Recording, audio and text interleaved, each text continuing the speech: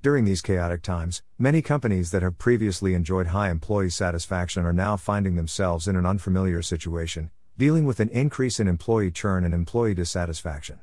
Some leaders who prided themselves on building great and collaborative teams are finding that team health issues are becoming their primary focus.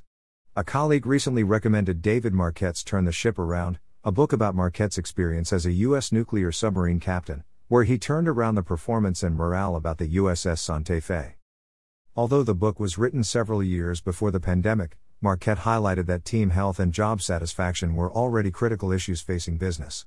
He writes that from 2004 to 2012, less than half of U.S. workers were satisfied with their jobs, while a 2009 survey showed worker satisfaction to be at its lowest rate ever. Dissatisfaction is also very costly, as he shows that it led to lost productivity of up to $300 billion in the U.S. alone. The crux of the problem.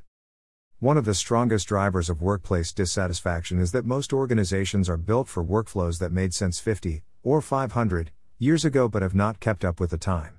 I found this insight particularly strong coming from Marquette, as the military has traditionally embraced very hierarchical leadership structures, though it echoes what General Stanley McChrystal describes in Team of Teams. Marquette explains that most companies are structured on a leader-follower approach, where decisions are made by a boss and carried out by the workers. This design works great if you are trying to build a pyramid, or even during the Industrial Revolution, but not for jobs that are dominated by cognitive tasks and decision-making. While the leader-follower approach creates great pyramids, it does not lead to efficient attack submarines or gaming companies. Moving to a leader-leader organization design. At the root of Captain Marquette's success turning around the USS Santa Fe was empowering workers and overhauling the idea of leadership. Marquette argues that to create a satisfied, empowered workforce, you need to move to a different leadership structure, a leader-leader system. The difference between a leader-leader and leader-follower approach is exposed by the way decisions are made. In a leader-follower structure, information is sent up the chain of command, and a decision is made only once the information has reached and been digested by those at the top. In a leader-leader system, the power to make decisions is distributed throughout the chain of command, allowing individuals to act even on newly arrived information. Marquette uses an example from his Navy career to highlight the difference in approaches. A navigator realizes his submarine is off course and in very shallow water.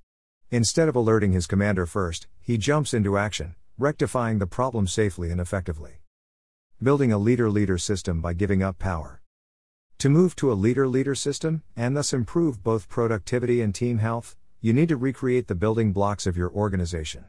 The first step is to ensure that decision-making involves employees and is sustainable. To do this, however, you may need to give up some of your perceived power. There are several ways to empower better your team. Talk to everyone and ask them how you could better empower them. Encourage deliberate action. By deliberate action, ask your team to pause, vocalize and gesture toward what they were doing before they did it. In the case of the Santa Fe, Marquette used a simple 3-word phrase to involve actively the entire crew in the running of the submarine. The phrase was, "I intend to." Change your emphasis from briefing to certifying. When briefing, you can only ensure the competence of the person giving the brief.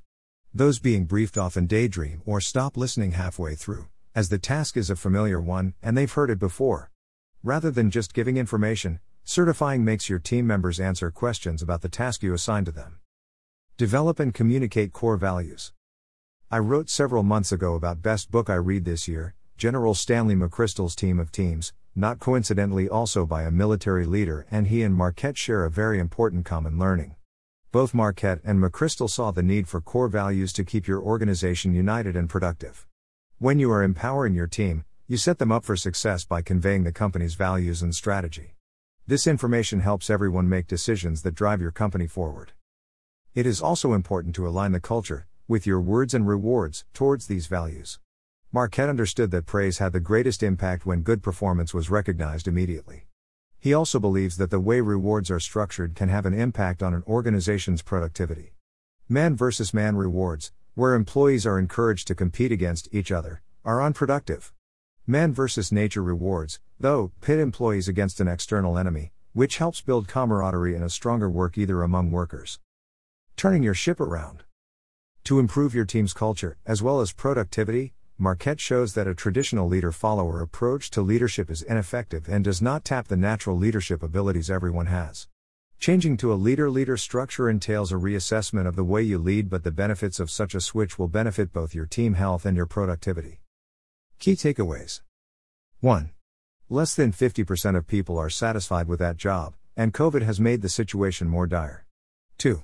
The key to improving employee satisfaction and growing productivity is evolving from a leader-follower approach, where you tell people what to do, to a leader-leader approach, where people control their decision-making. 3. To move to a leader-leader organization, you need to empower your team, including asking them how to empower them better, and encourage deliberate action where they vocalize what they are doing rather than ask what to do.